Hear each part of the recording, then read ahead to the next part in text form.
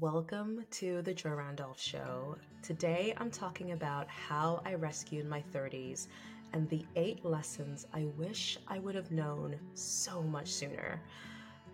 Why say the phrase rescued my 30s? That sounds kind of strange, right? How do you rescue your 30s? Well, it really starts with one thought I had and really a question I have for you, which is if you were to keep doing the same things you have been doing, how will that manifest in your life in the next 10 years? In other words, how will your life change in the next 10 years? For most people, including myself, I came to the realization that my life would not change. If I am not exercising, if I am not eating healthy foods, if I am not working on my business, if I am not working on my goals, there is 100% guarantee that I will not achieve my goals. And when I really came to this realization and I realized that unless I am willing to change my behaviors, my thoughts, my beliefs, and unless I'm willing to work through my emotions, my childhood, really all my limiting beliefs, unless I'm willing to do both things, what will end up happening is that I will keep repeating the same behaviors. I will keep struggling in the same rut. I will keep living the same life, and my life isn't really going to change. And you've probably seen this. There are people you know in your life right now, and I just invite you to imagine, that really haven't changed. You can look at where they've been over the last 10 years and you're like, this person is still practically the same. And not only are they the same, their life really hasn't changed. Now, there's nothing wrong with that. If you are enjoying your life, if you are having a great time, and you don't need your life to change, well, great. And if you're just willing to go with whatever changes come because that's just who you are, then great. That's perfectly fine. However, there is also a saying that is, how is this working out for you? In other words, if you feel like you would actually like things in your life to be different in the next 10 years, you would like to have a deeper marriage, or you'd like to have a greater relationship with your kids, and for your kids to be even healthier and stronger and more resilient than they are right now. If you wish that you could have a better career or you could have more money. Like, I don't know what it is that you desire that you feel like you don't have right now, but I know that if you know that you wish something in your life was different, that you probably also know that change is required. If you're new here, welcome to the Joy Randolph Show, a podcast for mothers to discover simple and easy ways to increase your feeling of joy every day. I'm your host, Joy Randolph.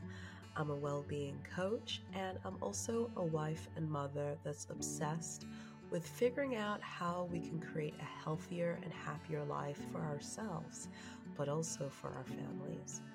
On this show, I share how we can have more joy in our relationships, in our family, in our career, and in our health. The reason I'm thinking about this is that it happens to be my 32nd birthday this week. Yay! It's my birthday. And although I wouldn't say excited, because I don't know who really gets excited about their birthdays once you hit a certain age, but I have been thinking about what I've learned in the last year and also how I want my future to turn out. Because one of the things that I realized this year was that if I want to experience certain things in my life, if I want certain aspects of my life to change, I have to change. And so this last year has actually been a major year of personal change. I've been changing my thoughts. I've been changing my beliefs. I've been changing my attitude. I've been changing my day-to-day behavior. I've been changing so many aspects about myself in order to use my 30s as a period for building the life that I want as a married woman with children. And the reason why I say a married woman with children is because What I have personally found is that when I was single and when I was in my 20s, it was really easy for me to get clear on what my goals are, what my needs are, and to meet my own needs and to just go after things. But what I also found was that after I got married, and particularly after I had children, my needs and my goals became less of a priority. And before I knew it, it was definitely last. My kids' needs would always come first. My husband's needs would always be something I would think about. My marriage stuff, if, my husband and I were having a fight or going through something, it would take so much of my headspace and my energy that I would end up not having any energy for myself, my health, my career, my passions, my inspirations. I wouldn't have anything for it. And when I came to the realization that, you know what, actually, if I don't make a conscious decision on how I want to spend my time, if I don't make a conscious decision on what I want and where I'm going and how to achieve that and really make a commitment, what's going to happen is I'm going to be really stuck in the patterns of neglecting my needs and neglecting my goals. And anyone that neglects their needs and their goals, you already know this. You know that it's impossible to achieve your goals if you neglect your goals. It's impossible to feel like yourself and be happy with yourself if you're neglecting yourself. It's impossible to fill up your needs if you neglect your needs. And so I realized this when I turned 31, and I knew that I needed to make a change. So I really wanted to create this episode to share with you the key lessons I've learned in this process, because I know that I can now use this time to build my life as opposed to remaining stagnant in my life. The first thing I learned is that commitment in marriage is everything. Without it, you don't have a marriage. So, I'm not going to go into the details of the challenges I've had in my marriage because that's something that I do feel uncomfortable discussing on the internet. However, I will share a key learning. When I went into marriage, I knew that love is important. Obviously, you don't want to marry someone if you don't love them. It's important that you love them. And really, you are vowing to love them forever till death do us part. However, one of the things that has really come up for me is that when you've been married for some time and once your marriage has started to absorb the pressures of children, of finances, of a mortgage, of the pandemic. I think a lot of people were affected the pandemic in some way.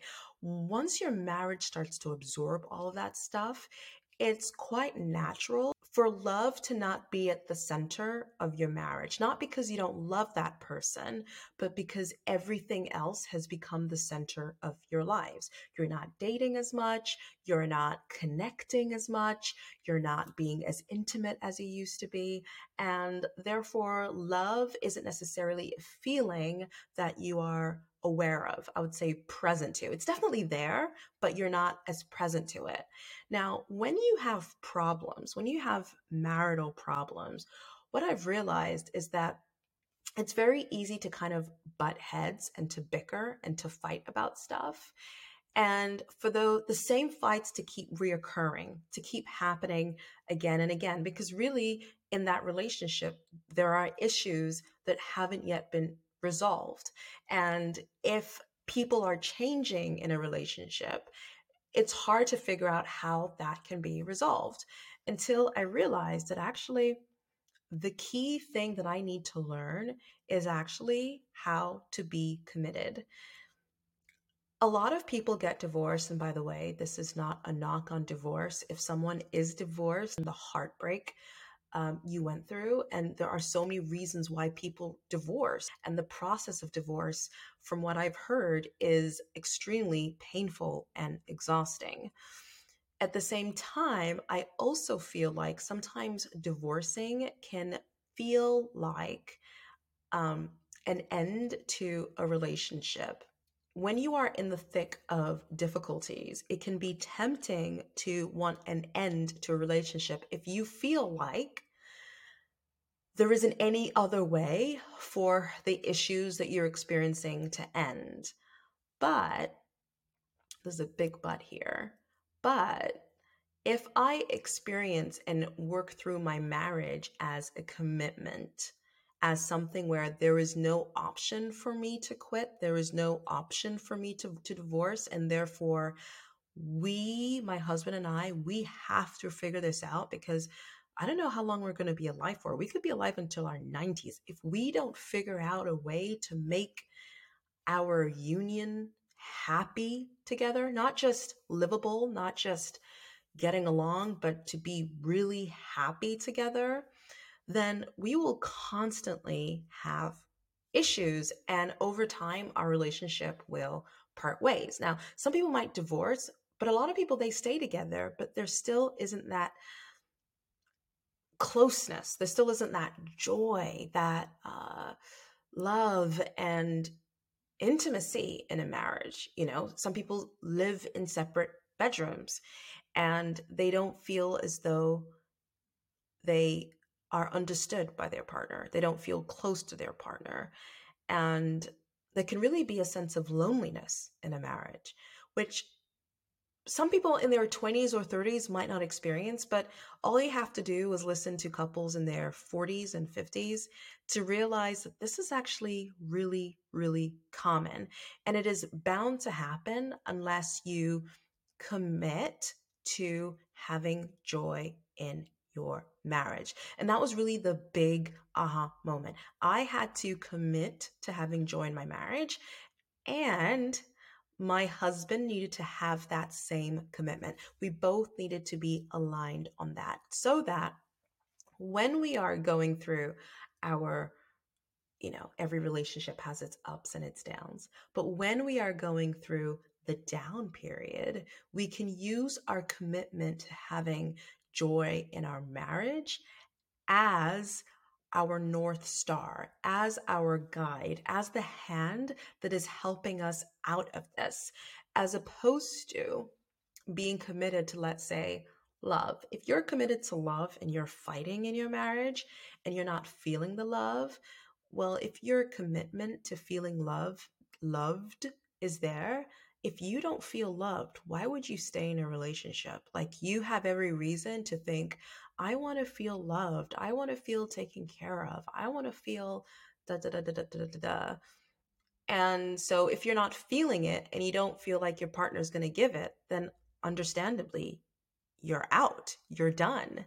However, if you commit to feeling joy in your marriage, no matter what, and your partner commits to that, you will find a way out. And that's one of the things that I really learned. And I wish I would have known that sooner, because then I would have invested in ways we can have more joy in our relationship more consistently. The second thing is to let go of your need for approval. I'll start by sharing a story about a woman who needed her mother's approval in order for her to feel safe and in order for her to feel okay and in some ways peaceful in her heart. It really started in her childhood when her mother would give her so much affection, so much love, so much attention, so much joy.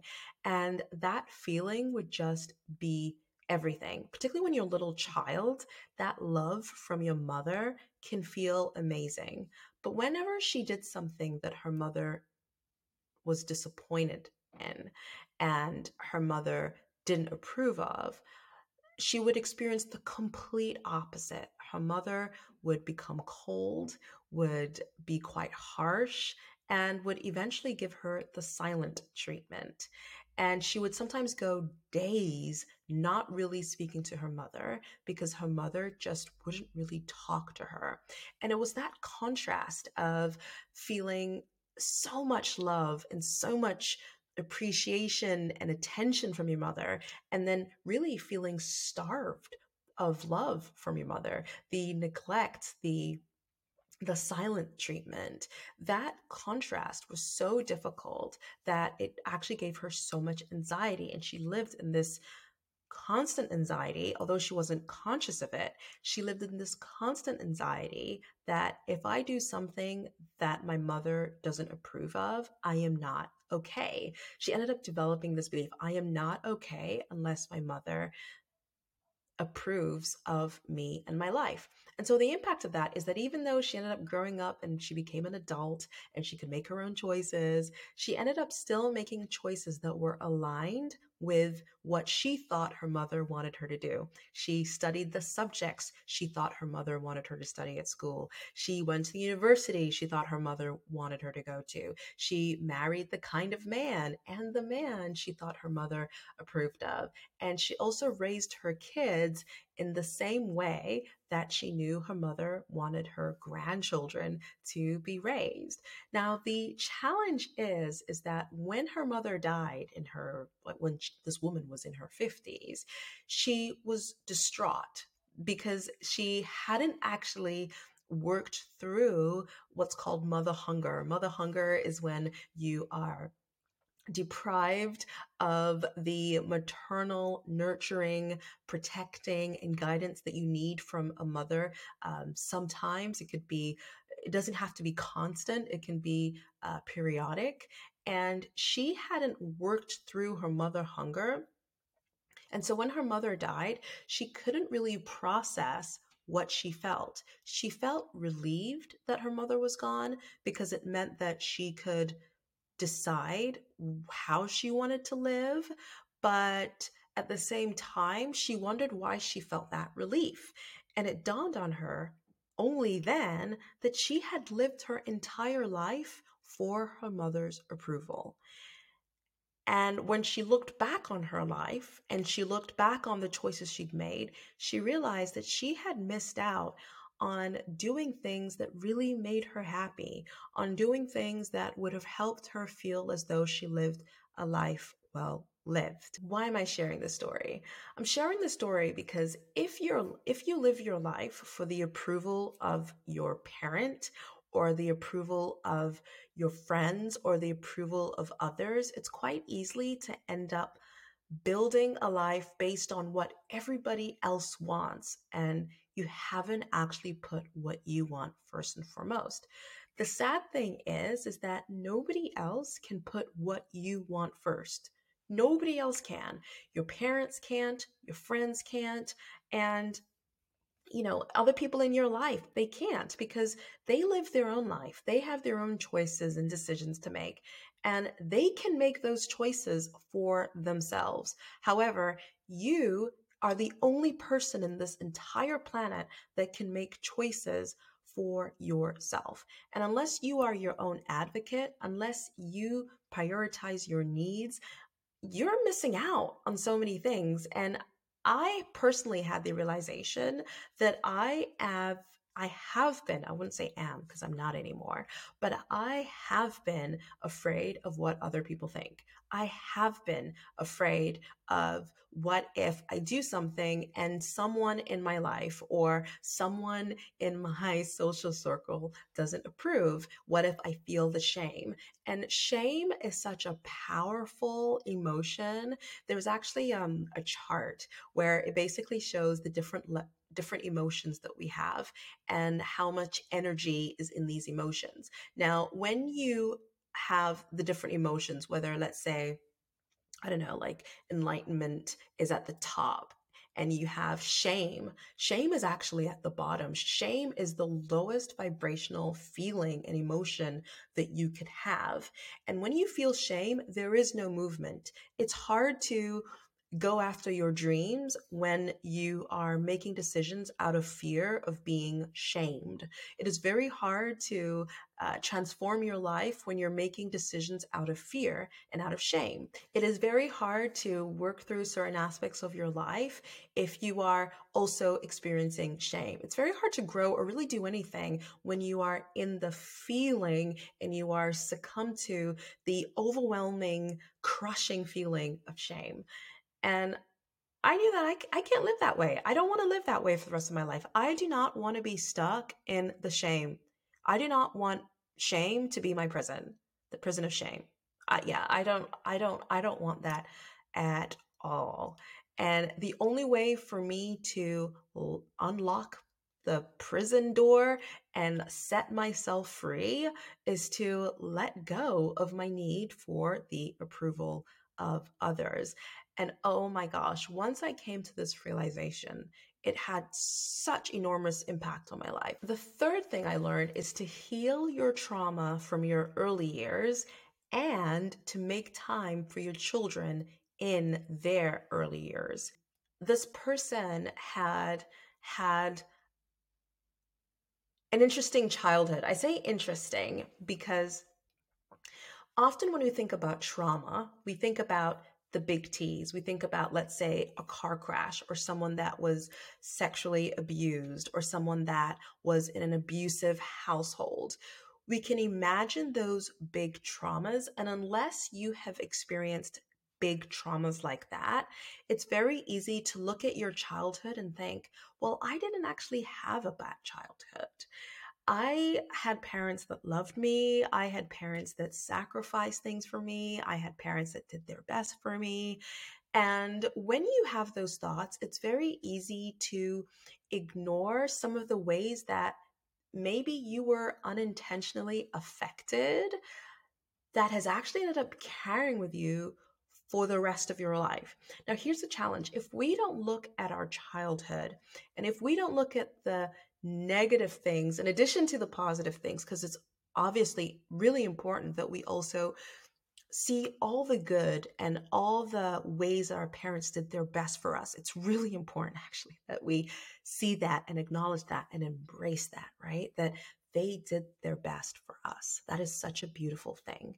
However, if we ignore some of the ways that maybe they made a mistake unknowingly, or maybe they didn't have the tools to support you with, if we ignore that, we are neglecting our inner child that was hurting and that never got a chance to recover. We are neglecting that inner part of ourselves that actually still needs healing. And when we neglect that part of ourselves that still needs healing, unfortunately, it stays there and it manifests when we grow up. It manifests particularly when we have our family. So, for example, someone who had some stuff come up in their childhood and now in their 30s, it's blowing up in their face. The challenge is that this person doesn't really have a solid memory that they can tap into in order to explain the feelings they felt about not feeling good enough, not feeling worthy. Really, those thoughts, those feelings, they can really actually start from way back. Now, if this person is not feeling good enough, what's the impact of holding on to that belief for the rest of your life, or at least, up until the age that you are? If that belief is there, what ends up happening is that you don't feel good enough in a relationship. You don't feel good enough in your career. You don't feel good enough when you're raising your kids. And that can have massive implications. And so you are more likely to sabotage yourself because ultimately you don't believe you can do it anyway. And it's actually really important to heal your early years trauma sooner rather than later. The sooner you heal those aspects of yourself, the easier it is to move towards whatever it is that you desire. A lot of the times, so many people are trying to manifest. I want to manifest this in my life. I want to attract and receive and be abundant and feel joy and be healthy. And it's really hard to actually be healthy if you are stuck in your trauma. A classic example of this, if someone that has had childhood trauma, and I keep saying the word trauma as if it's like big T trauma, but what it really is that inner child, that child that experienced something quite a few times in your childhood where you ended up leaving the situation feeling sad, doubting yourself, feeling hurt, feeling unsafe, feeling anxious, feeling scared, and those feelings were never resolved. You didn't have a grown up to help you process those feelings. You were kind of left to figure it out on your own. And you and I know this. You can't expect a 2-year-old or a 1-year-old or a 6-month-old or a 5-year-old or a 7-year-old or even a 13 or 16-year-old to figure out things that they find troubling on their own.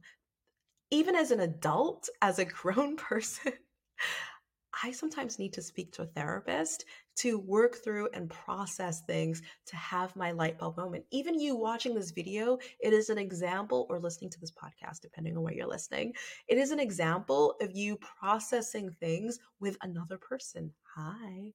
Nice to meet you, wherever you're listening to this from. Because right now we're having a conversation, even though you're not necessarily talking right back to me, you are having thoughts as you are listening to this episode. So I say this to say that unless you heal those things that came up for you, it really does manifest in your life as limiting beliefs, as your upper limit, as barriers that you're struggling to get through, and really is issues that keep coming up and manifesting over and over and over again. It's kind of like, why does this always show up for me? A classic example for this for me is I have a belief that I don't get support. And something happened in my childhood that made me feel that I can't consistently get support. And so, because I've had this belief my entire life, when I was trying to find a nanny, I was struggling to find a nanny. I was like, oh, this is further evidence of my belief that I can't get support. When I was, after I gave birth to my second daughter and I was in hospital and I was laying on the hospital bed, I was scared of asking for help to get my baby so that I could sit up properly. I wouldn't mind asking if a midwife was in the room, but as soon as he left the room and I was alone in my hospital room, I wouldn't buzz because I didn't want to be annoying and I felt uncomfortable asking for help. And so it's been this constant thing where I either ask for help and someone has disappointed me, or I believe that if I ask for help, I am somehow being a burden to someone else, and therefore I resist asking for help. And in either case, what ends up happening is I don't end up receiving the support I need. And I use that as evidence to confirm my belief that I don't get support, and that what makes it worse is that I will see someone else. I will see someone else that has the nanny they want. They have their family close by. They have all the help they need. And it seems to come to them easily and effortlessly. And I'm like, why? Why not for me? And you might have found something in your life where you feel like you always get the short stick of it. You always get the worst aspect of it. And you feel like other people are so much more fortunate. They're able to receive that thing that you want more easily. But if we don't work through those things, it's just going to keep manifesting. And so it's really important to work on those things. Now, it's also really important to make time for your children's early years, because once you understand how the little T's, the little things that happen in your childhood from maybe a friend you were in class with, or maybe a parent, or maybe a sibling, maybe someone said or did something that just simply hurt your feelings and they didn't mean to. You've understood how this is impacting you. Well, it's also important to understand that your child right now is at that stage. He or she is exactly where you were 20 or 30 or 40 years ago, right? So it's really important to be mindful of that. Now, this is not about being perfect, because as a parent, I will never be perfect. And I expect and I know that I am 100% going to and have made mistakes that my child will probably process through with a therapist. I've heard a joke that says, so many parents think about setting aside money for their kids' college funds, but actually you need to set aside money for your kids' therapy. And I actually, to some degree, agree with that, actually. Like, if I would have had, let's say, a fund for me to see a therapist and for me to do emotional work and for me to do healing, I would have actually been really grateful for that fund. Now I'm investing in that myself, which is just as good. But the point is that it was really evident to me that this is an issue when my daughter asked me a question just the other day. It's literally like two days ago. We were cuddling and she asked me, "Did you love me as a baby?" I paused for a second and I was like, "Yes, I did love you as a baby." However, what was the thing that was really interesting to me was that not only was she curious about whether I loved her as a child, she was curious about how I showed her love as a child. And she was curious about, whether that was real. We can tell them we love them, we can show that we love them, but one day when they get older, they will call us and they will say, "Can you tell me about my childhood?" Because they won't remember. They will only remember a feeling they've had. They will only remember some of the beliefs that they've developed, but they won't remember all the things you've done with them. And so it's really important to be mindful of how you want to show your child love, how you want to show your child really anything, so that when they get older and they happen to be four, like my daughter, and they ask a question about what their life with you was like when they were a baby, or they are in their 30s and they call their parents and they say, "What was my life like when I was, 3 or 4 or 5?" It's really important that you actually have answers, which is that diet and exercise is a necessity and not a luxury. I feel as though when I was in my 20s, I used to think that diet and exercise was something that you did if you really wanted to, if it was something that you were into. At school, you would always have different types of people, some people that would love sport and some people that wouldn't. And I always thought that if you happen to like exercising and eating healthy, then it's something you would keep with you for the rest of your life. But what I discovered was that even I, as someone who has always been passionate about taking care of my health, once I had my kids and I found myself prioritizing my children's schedule and getting things done around the house, getting things done in my business, and also having lack of sleep deprivation is a real major issue. I would find that I wouldn't have the energy or the motivation to work out early in the morning. And I definitely didn't want to work out in the afternoon around my kids because it was just so difficult trying to get the kids ready for dinner, bath time, bedtime. By the time they are asleep, the last thing I want to do is go outside for a run when it's pitch black or go into my gym. Like, it's just something I just don't want to do. But what I realized is that actually a healthy lifestyle that consists of eating really good food and healthy food and exercising is not a luxury. It's not a luxury that you have time for. Rather, it's a necessity that I need to make time for. Because what I noticed is that I have actually been more tired, more lethargic. I have felt less confident in my body, and I just haven't felt like myself. And I've noticed that actually, on the mornings that I do set aside 30 minutes of me time to exercise first thing in the morning and to make sure I have my green smoothie, make sure that I have my supplements, make sure that I'm eating healthier foods, I've noticed that when I make time to meditate, when I make time to reflect, to journal my mood, to journal my thoughts, when I do all of those things, my peace of mind is there. I feel so much less anxious. I feel so much less overwhelmed. I feel so much less stressed. And that's when I realized that actually it's not a luxury that I can take advantage of if I have time. It's really a necessity. I am much less stressed without it. And if I want to not feel stressed, And in fact, if reducing stress is a necessity for my health, for my children, because kids pick up on your stress levels anyway, and it's a necessity for really my confidence and all the things that I want to do in the world, whether it's in my business, in my marriage, or really just with myself.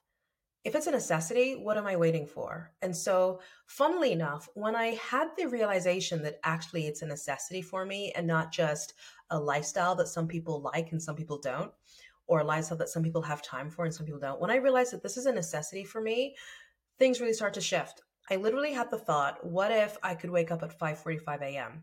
Now, as someone who has a 14-month-old who has really been sleeping through the night, but she hasn't been sleeping through the night forever. So now that she's sleeping through the night and she's waking up at 7 a.m., why on earth would I want to wake up at 5:45 a.m. when I can now have somewhat of a lay-in? And what I realized is that actually I really, really need to wake up at 5:45 a.m. in order to guarantee that I get my 30-minute workout in. Without it, I don't get a workout. And so I had that thought, but then the next thought I had was, oh, I can't be bothered to wake up at 5:45 a.m. Here's the funny thing. The next day, I woke up at 5:45 a.m. naturally. No alarm clock, no nothing. I just woke up at that time. And then the day after that, I woke up naturally at 5:45, and the day after that. And I realized if I'm waking up at 5:45 a.m. effortlessly, without an alarm clock, without feeling tired, maybe that's my body actually listening to my intention and actually working with me. Your body can work with you if you tell it what to do. So I was like, okay. So I started working out and I haven't looked back since. I have felt so much better. I have had so much more energy. I have felt so much less stress. And even though right now I am going through a bit of a stressful period in my life, I feel so much less stressed than I would be if I would have just been waking up later in the morning, feeling like I'm falling behind, not having breakfast, being hungry and snacking on something unhealthy, snacking on something unhealthy after dinner, and just stuck in this rut of not taking care of myself. And I've decided I'm not going to allow myself to not take care of myself anymore. And it's been an absolute game changer. 5:45 sounds dreadful, right? For so many people, it's like, why would you want to wake up at that time? I know some people wake up at 5 a.m. and they think it's great, or 4 a.m. But I think for your average mom, they don't really want to be waking up at 5:45 a.m. in the morning. However, here's the thing. If your baby was crying and screaming out for you at 5:45 a.m., would you get up? Yes, you would. If you had to go to work and you had to be at work by a certain time and it requires you to wake up by a certain time, in order for you to get up, get washed, get your kids dressed, get them fed, take them to nursery or take them to school and get to work on time. If you have to wake up by a certain time in order to get there, what's going to happen? You're going to wake up at that time. The key thing here is that you know that it's necessary. It's necessary for your job. It's necessary for your child. And what I've realized is that my body, I too have things that are necessary. And when we understand that something is necessary, you'll be surprised how much your body starts working with you. Even if you're sleep deprived, if you wake up at 5:45 a.m.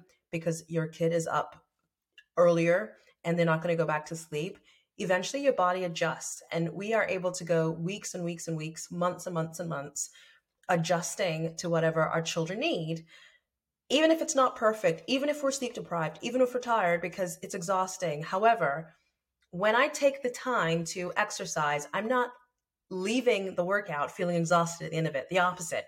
It's not like waking up early for a job I don't like. It's not like waking up for a baby that I wish would go back to sleep. I'm waking up for myself and I actually start releasing endorphins. I actually start feeling stronger. I actually start feeling confident. And it's the complete opposite effect. And so it actually ends up being something that's quite easy to sustain because you get a lot more out of it than what you essentially put in. The fifth thing that I learned is how important it is to manage your money better than anything. One of the things that I realized is that money is one of those things where it's so easy for it to come in and for it to go out. Whether you have your own income or you have a partner's income or you have a joint income, the money comes in and very easily the money goes out. And what I've realized is that unless you consciously are thinking about how you are spending your money, whether you are saving it, whether you are investing it, whether you are paying off debt, unless you're really mindful with how you're spending your money, it's very easy to essentially develop bad money habits. And these bad money habits can be expenditures that are not only unnecessary, but that are actually a waste of your money. In other words, for what you spend, you don't get that much value added to your life. In addition to that, you could be missing out on things you want to save for, things you want to invest for. And the real kicker for me was when I reflected on how my husband and I managed our finances. Well, before we got married, he used to have his account, I used to have my account, and we used to have our joint account. And we would put, things like our rent, all that sort of stuff in the joint account. But the majority of our expenses were separate. And then we started to have credit cards when we got a little bit older, and he would have his credit cards, and then I would have my credit cards. And then when we got married, my husband would just say, yeah, you can use my credit card. And I would end up using his credit cards, but we never actually had a conversation about what limits were in the account, what was an appropriate amount to use, how much was being paid off. We never had any of those conversations. And so even though I was always trying to be mindful of not overspending, I never actually knew whether I was spending too much or too little because I didn't actually know how much we had. And even though we eventually decided to have that conversation, because we had so many accounts, his accounts, my accounts, joint accounts, credit cards, his credit cards, my credit cards, because we had all of that, it actually became really difficult to actually track our expenses. I would literally spend hours and hours and hours and hours and hours trying to analyze our expenditures. And it was always a stress ball until I decided, you know what? I want to be a money queen. I want to be amazing at receiving money. I want to be abundant. But what is the point of being abundant if I don't know how to manage and multiply the money that I receive? And so I actually decided to simplify everything. So I said to my husband, you know what? Let's simplify it all. Let's get rid of the credit cards. Let's just use our joint account. Let's put all of our money in our joint account. Let's put all of our expenses in our joint account. That way, both of us have complete and utter transparency over what we actually have every month and what is going to what. And we have complete oversight. And it was life changing. Ever since that decision, not only did we never need to use a credit card ever again, we've been able to pay off our debts, and it's just been phenomenal. And we're now investing. We're in a much, much better place financially. And this shift really happened within 6 months. Now, if I hadn't had this realization 6 months ago, we would have probably been incurring more debt. I would have felt more overwhelmed with our finances, and I would have just been stuck in the same financial rut.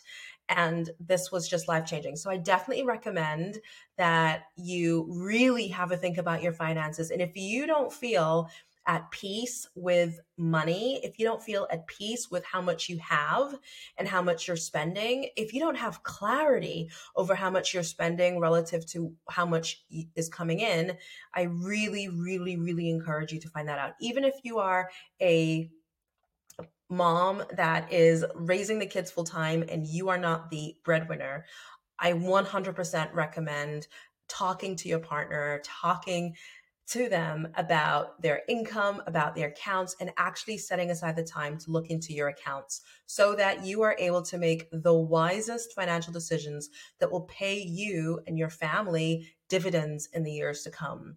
It's hard to make those wise decisions if you're not really sure what the landscape is.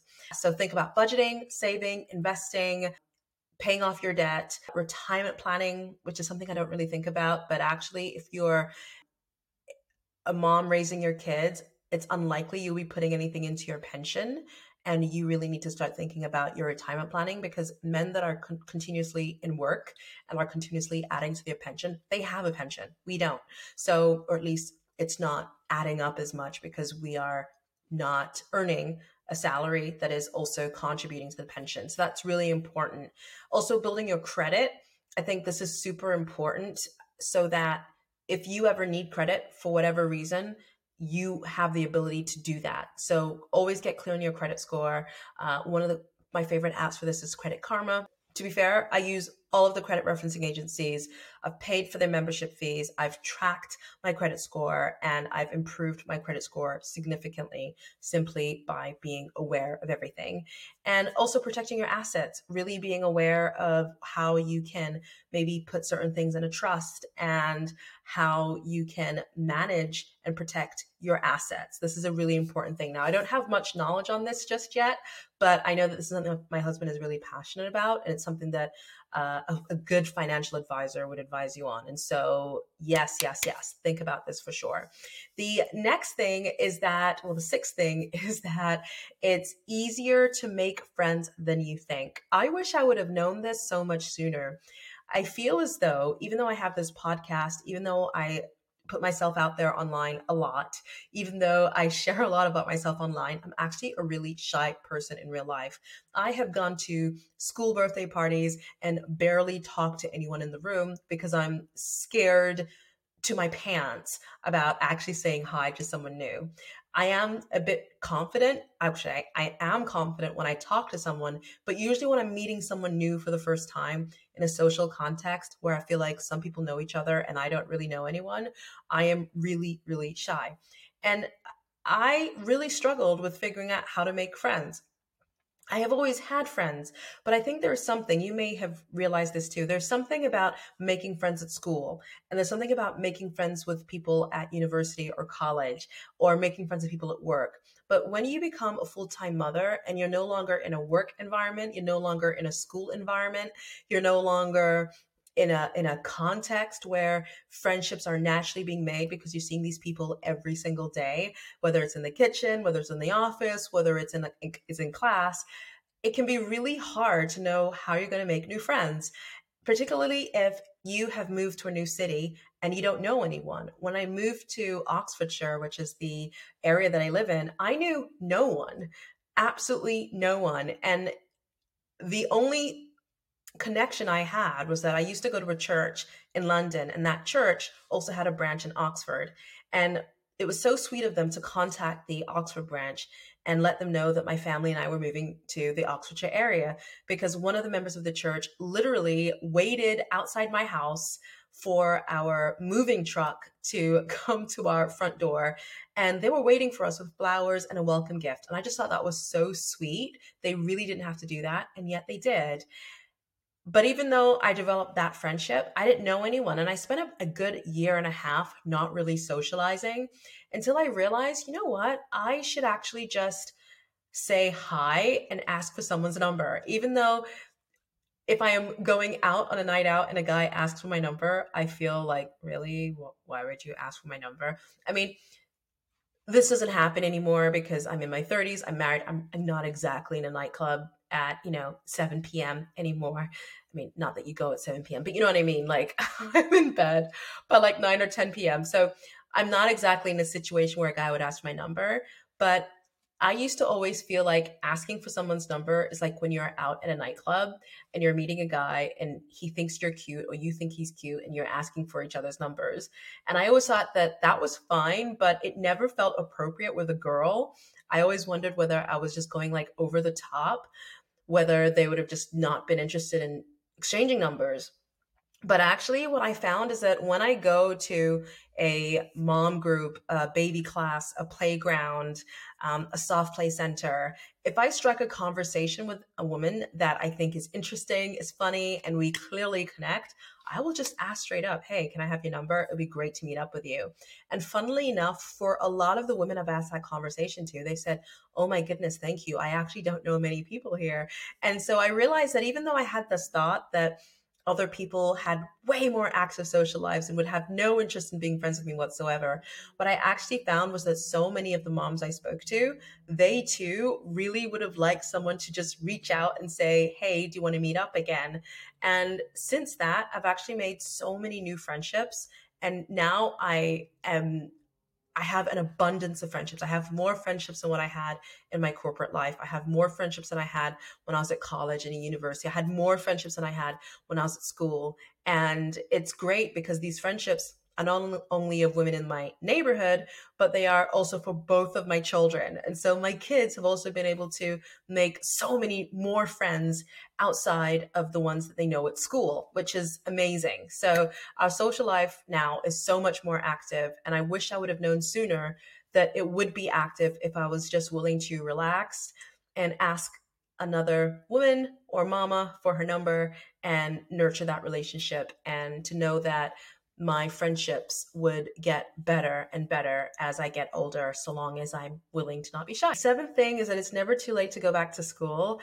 I used to see on Instagram videos of women that would graduate and they would be celebrating with their child that was 4 or 5 or 7, and they would talk about how hard it was to study whilst breastfeeding or bottle feeding or looking after their kid. And I remember seeing those videos and thinking, oh my goodness, these women are so inspiring. But at the same time, I also had the thought of I could never do that.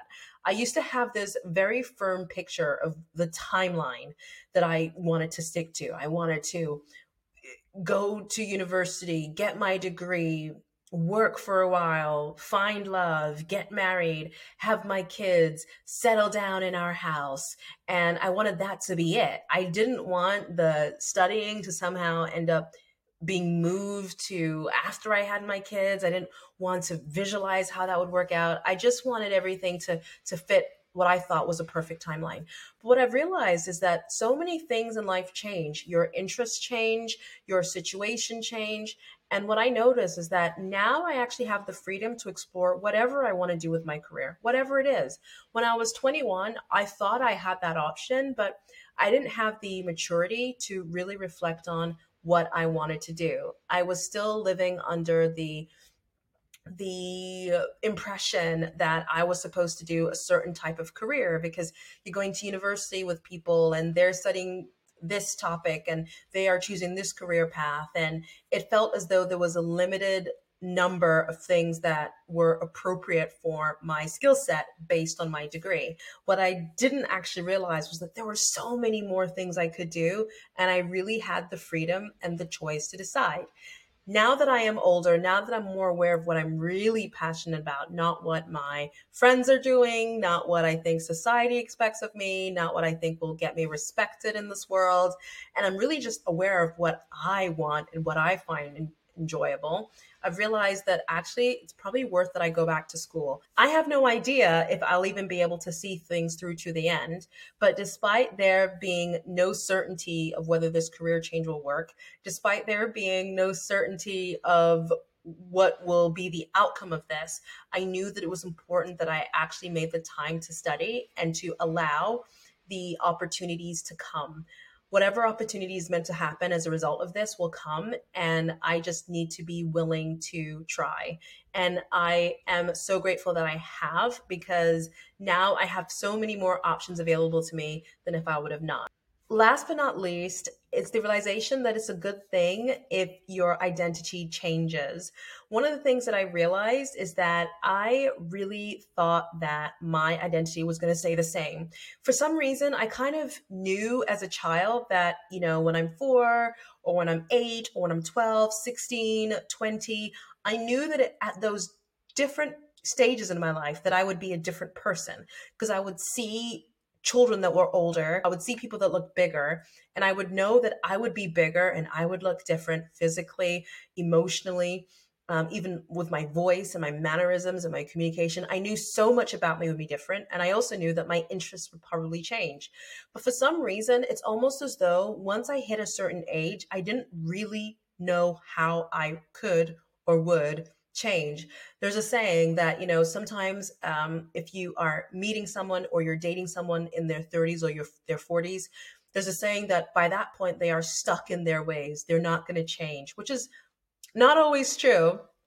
I don't think it's I don't think it's necessarily an age thing, because people can always change for whatever reason. But there is a saying generally that once you hit a certain age, you kind of just set in your own ways, partly because you have developed patterns beliefs, ways of thinking, and that ends up really dictating your behavior and your perspective. And unless you're willing to change your perspective, you just don't. It's kind of like with music. I think once you hit 30, you're less likely to listen to new music. Once you hit a certain age, you're less likely to try new things, unless you are someone that is naturally adventurous and curious and constantly learning. But even within that framework, you might not be as adventurous as maybe you were in your 20s or your late teens.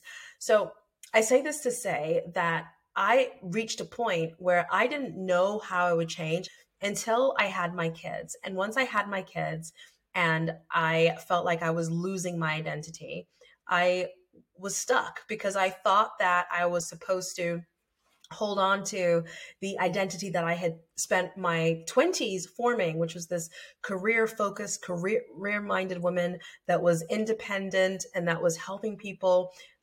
Helping women excel in their career and break through glass ceilings and increase their income. And that was the identity that I had. And yet here I was with two children. I'd given up my business. I had given up my job in venture capital because I was struggling to make it work with my family commitments. And it was just super duper difficult for me to grasp how different I was. I was suddenly this stay at home mom, and I never ever saw myself being a stay at home mom. And I did not like the way that my identity was changing. As someone who has always been afraid of being financially dependent on my partner. It's not really about my partner, but really any man. I've always thought it was important for women to be financially independent of a man. All the ladies independent. It's kind of like all the music we've heard, all the experiences we've had, even our childhood experiences teach us that it's really important to be financially independent because you don't know what can happen. Your husband could cheat on you. He could be abusive. He could lose his job. He could be someone you don't want to be with anymore, and you're stuck. And it was really hard to face the reality that I had become the very woman I was terrified of being. And I just did not want my identity to change. But what I actually realized, which I'm actually going to be talking more about in next week's video. So definitely stay tuned for that if you want to know more about identity changing, particularly if you have felt you've lost your identity along the way. What I realized is that actually losing my identity was one of the best things that could have happened to me. And that actually it's a good thing if your identity changes. Identity is really the beliefs you had, your character, your traits, the things the way that you perceive yourself. And it's important that this changes, because if you perceive yourself negatively, it's important that that changes. If you perceive yourself to be someone that is independent, it can be hard for you to develop a relationship with someone where you can depend on them. In order for a certain dynamic to work in a marriage or in a relationship, it does require a shift in beliefs. It requires faith. And in order for a working mother to embrace the stay-at-home mother journey, it requires a shift.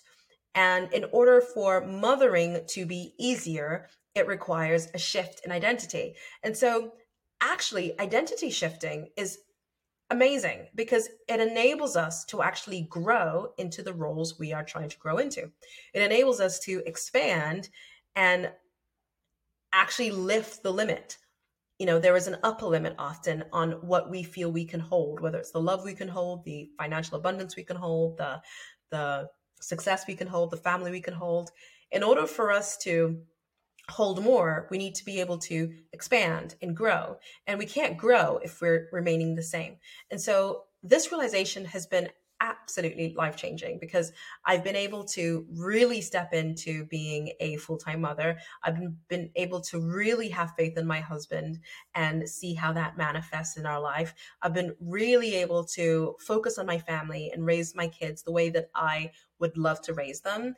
And I've been able to enjoy my life as opposed to feeling anxious or feeling as though I have lost a sense of myself.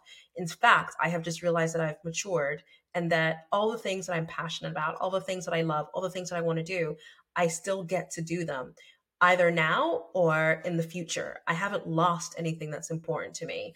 I've just prioritize different things, and I can still prioritize things today. I always have that freedom, and that's just been amazing. But anyways, that's it from today's episode. I am so sorry about if you're watching this on YouTube, I'm so sorry about the visual change. It's my worst nightmare to pop onto YouTube without makeup on.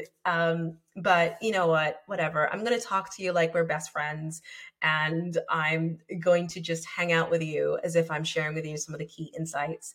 And I would love to know which of these insights really resonated with you. Leave a comment in the box below. If you're listening to this podcast on Apple Podcasts or Spotify, you know the drill. Please leave a review on podcast, because it makes a massive difference. Every time someone leaves a review on the Apple Podcasts or Spotify, it increases the chances of another mother or another person discovering this podcast. And this would be my dream.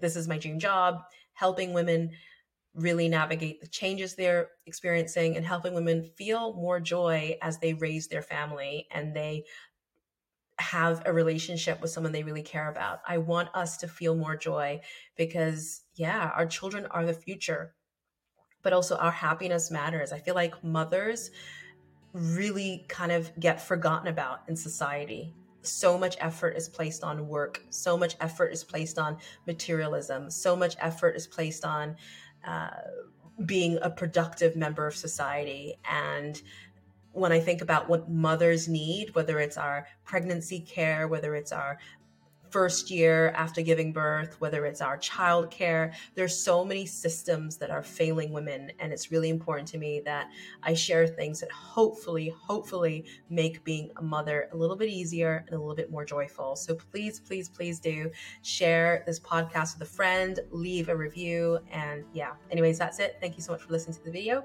and I shall catch up with you again soon. All right, bye.